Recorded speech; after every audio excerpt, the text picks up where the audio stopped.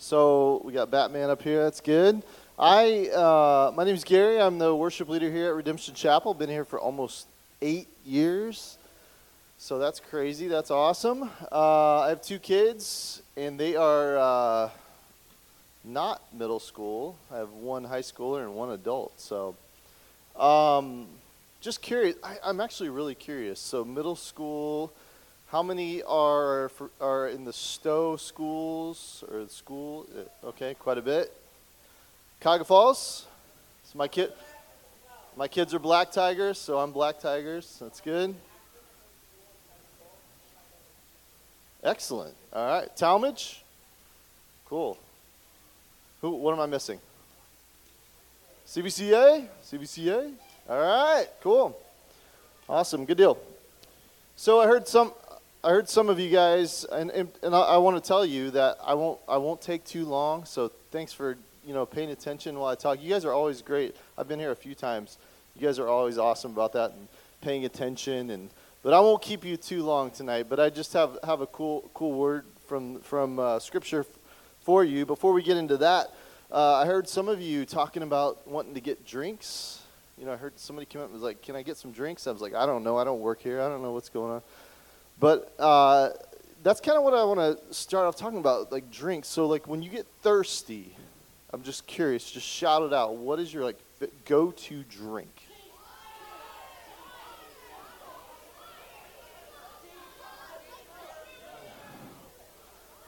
Good.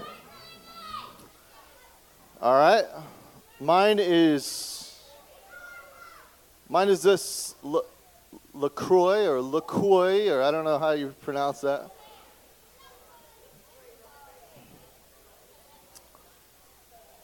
But I want to talk about real quick, some of you may not know when it comes to drinks, we're going to talk, just real quick, I want to talk about healthy and unhealthy drinks. So I'm going to put these on the screen, see if some of you look at these. So you got Starbucks Frappuccino, you got McDonald's, you got Dunkin' Donuts. All right, chill for a sec, just for a second. Hear me out. All right, hear me out. Shh. All right. So we got these 3 drinks. I wanted to see if you could guess, and don't shout it out because you guys are off the chain tonight. So, but just kind of to yourself, just think, okay, which one of those would be have the most sugar in them? And just think about that for just a second. All right. And I'm gonna put the answer up there. And here's the answer. Dunkin' Donuts. I was surprised by that. Quite a bit more. But these would be considered unhealthy drinks. All right, chill out. Listen to me for just a second. These would be unhealthy drinks. Now, a lot of you said, when I said, what do you drink? I heard a lot of you say water.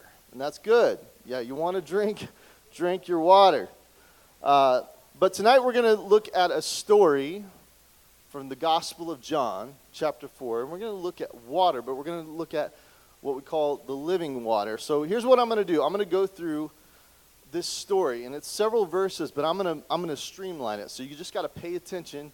You got to hang with me. If you're going to hang with me, give me a big thumbs up right now, all right? Just hang with me and pay attention, and I'm going to lead us through this. But tonight we're going to talk about worship. I'm the worship arts director here at the church, so usually they bring me in to talk about worship because I talk about that a lot. But we're going to talk about worship, and we're going to talk about what that means. And really, in the bigger context of it, we're going to talk about worship, which is more than Sunday. Because, worship is definitely synonymous with what we do on Sunday. I mean, that's in my title. That's what I do on Sundays is I get in front of our church, and I lead them in worship.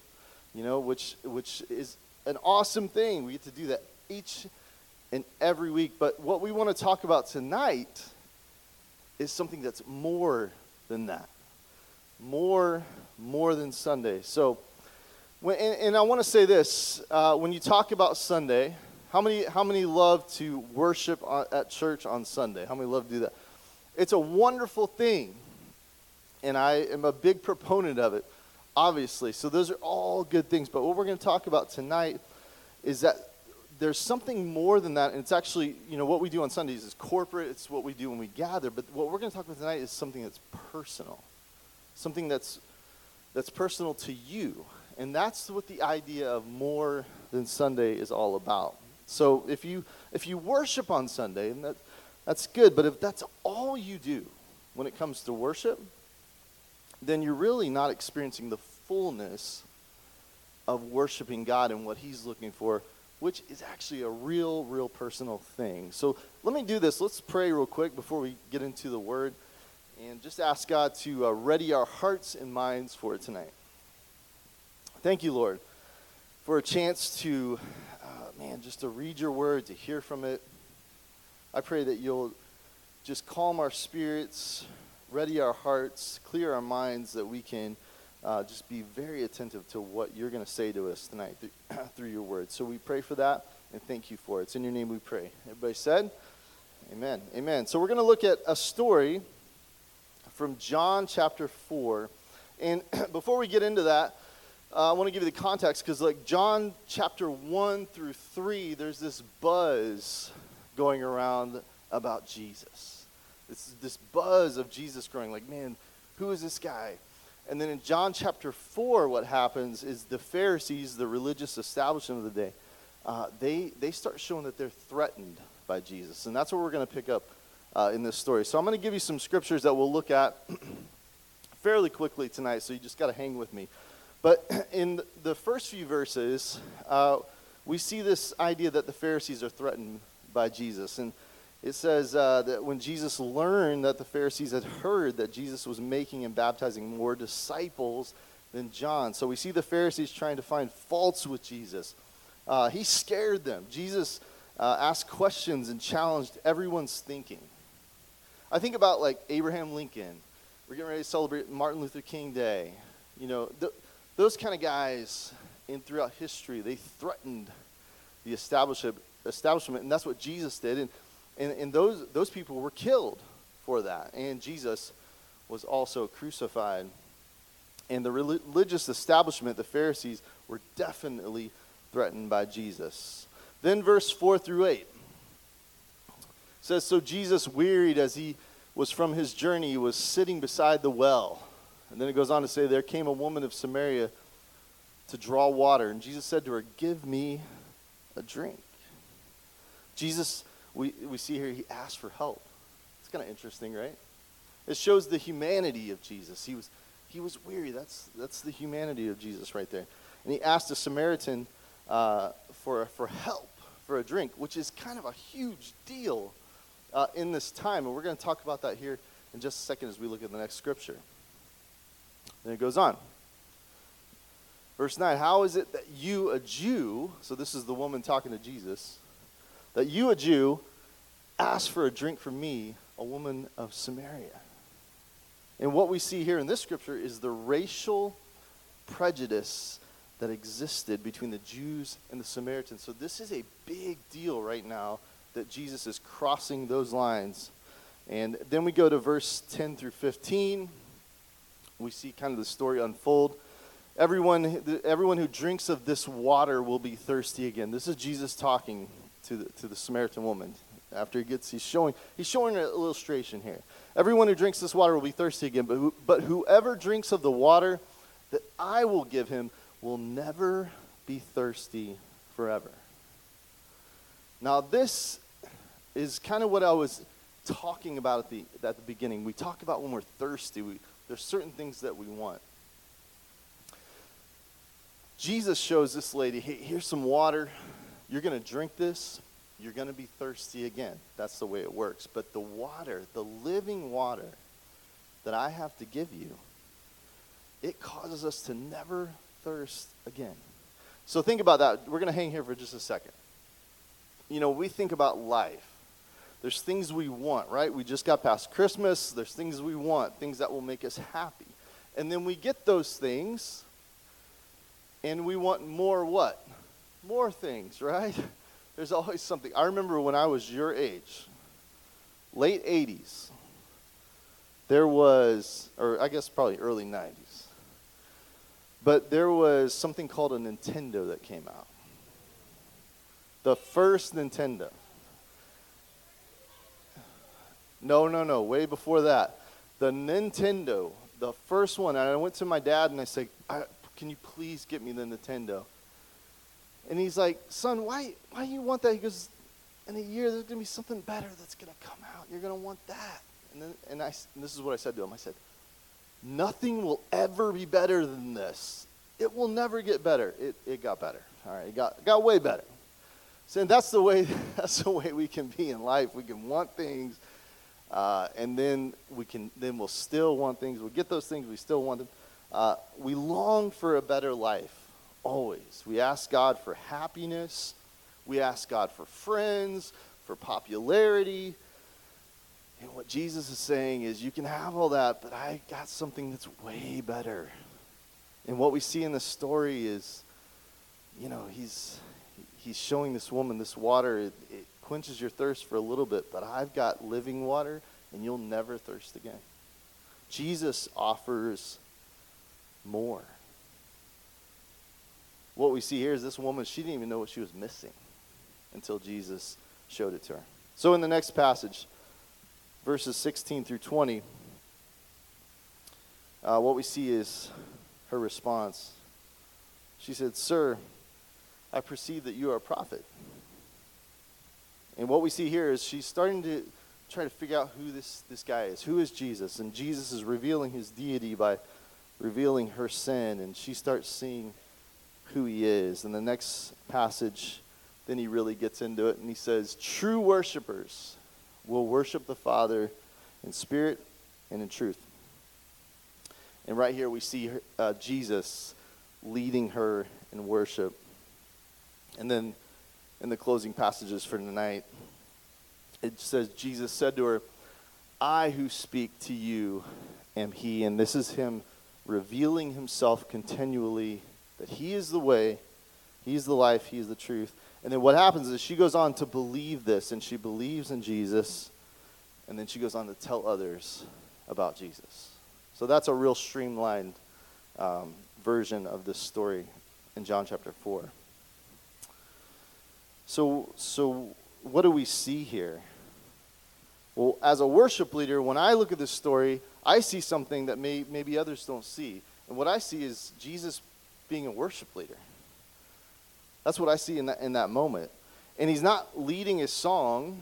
He's not leading her in a song, but he's actually leading her to make right decisions. He's leading her to live her life and give her life to Jesus, which is what we're talking about. This idea that it's this worship that he's leading her in is more than Sunday. It's more than Sunday. So for us, let me ask you the question, and this is a time where you can really kind of maybe jot down some notes, because I want to give you some practical things to take away tonight. So for us, what does it look like to worship God in a way that's more than Sunday? More than just the singing and more than just the gathering, but what does it look like for you? You think about yourself to worship in a context that's more than Sunday. And when I was writing this, I was kind of like, okay, what can I give these kids tonight to take away? And I just looked at our walls in our church, and I saw the answer. It's very simple, and it's called Know, Grow, and Go. That's worshiping God in a way that's more than Sunday. So know, the first thing is know God personally. This woman got to know Jesus, and it completely changed her life. And that's what happens to us. We get to know Jesus, we get led to Jesus, and someone has told us about Jesus.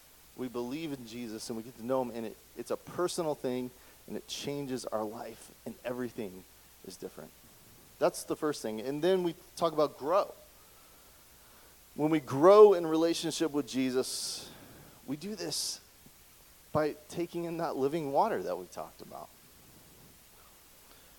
We don't grow just on a Sunday. We grow in a personal way throughout the week, in our decisions, in the way we act, the way we think, the way we treat everybody. That's where our growth starts to come into play. When we take in the living water, Jesus told her that that God the Father is looking for worshipers who worship him in spirit and in truth. So all of our passions and making sure we live a life with a right heart and right integrity. That's a more than a Sunday thing. And then go. We know God, we know him personally, we grow in our faith, and then it doesn't stop there, then we go. We go advance his kingdom. This woman took her belief, and she didn't stop right there. She didn't say, I know God, I believe in you, now I'm going to grow, and I'm going to learn more about you. And she didn't just stop right there. She's like, I'm going to go tell other people about it. That's what we see carried out in the story.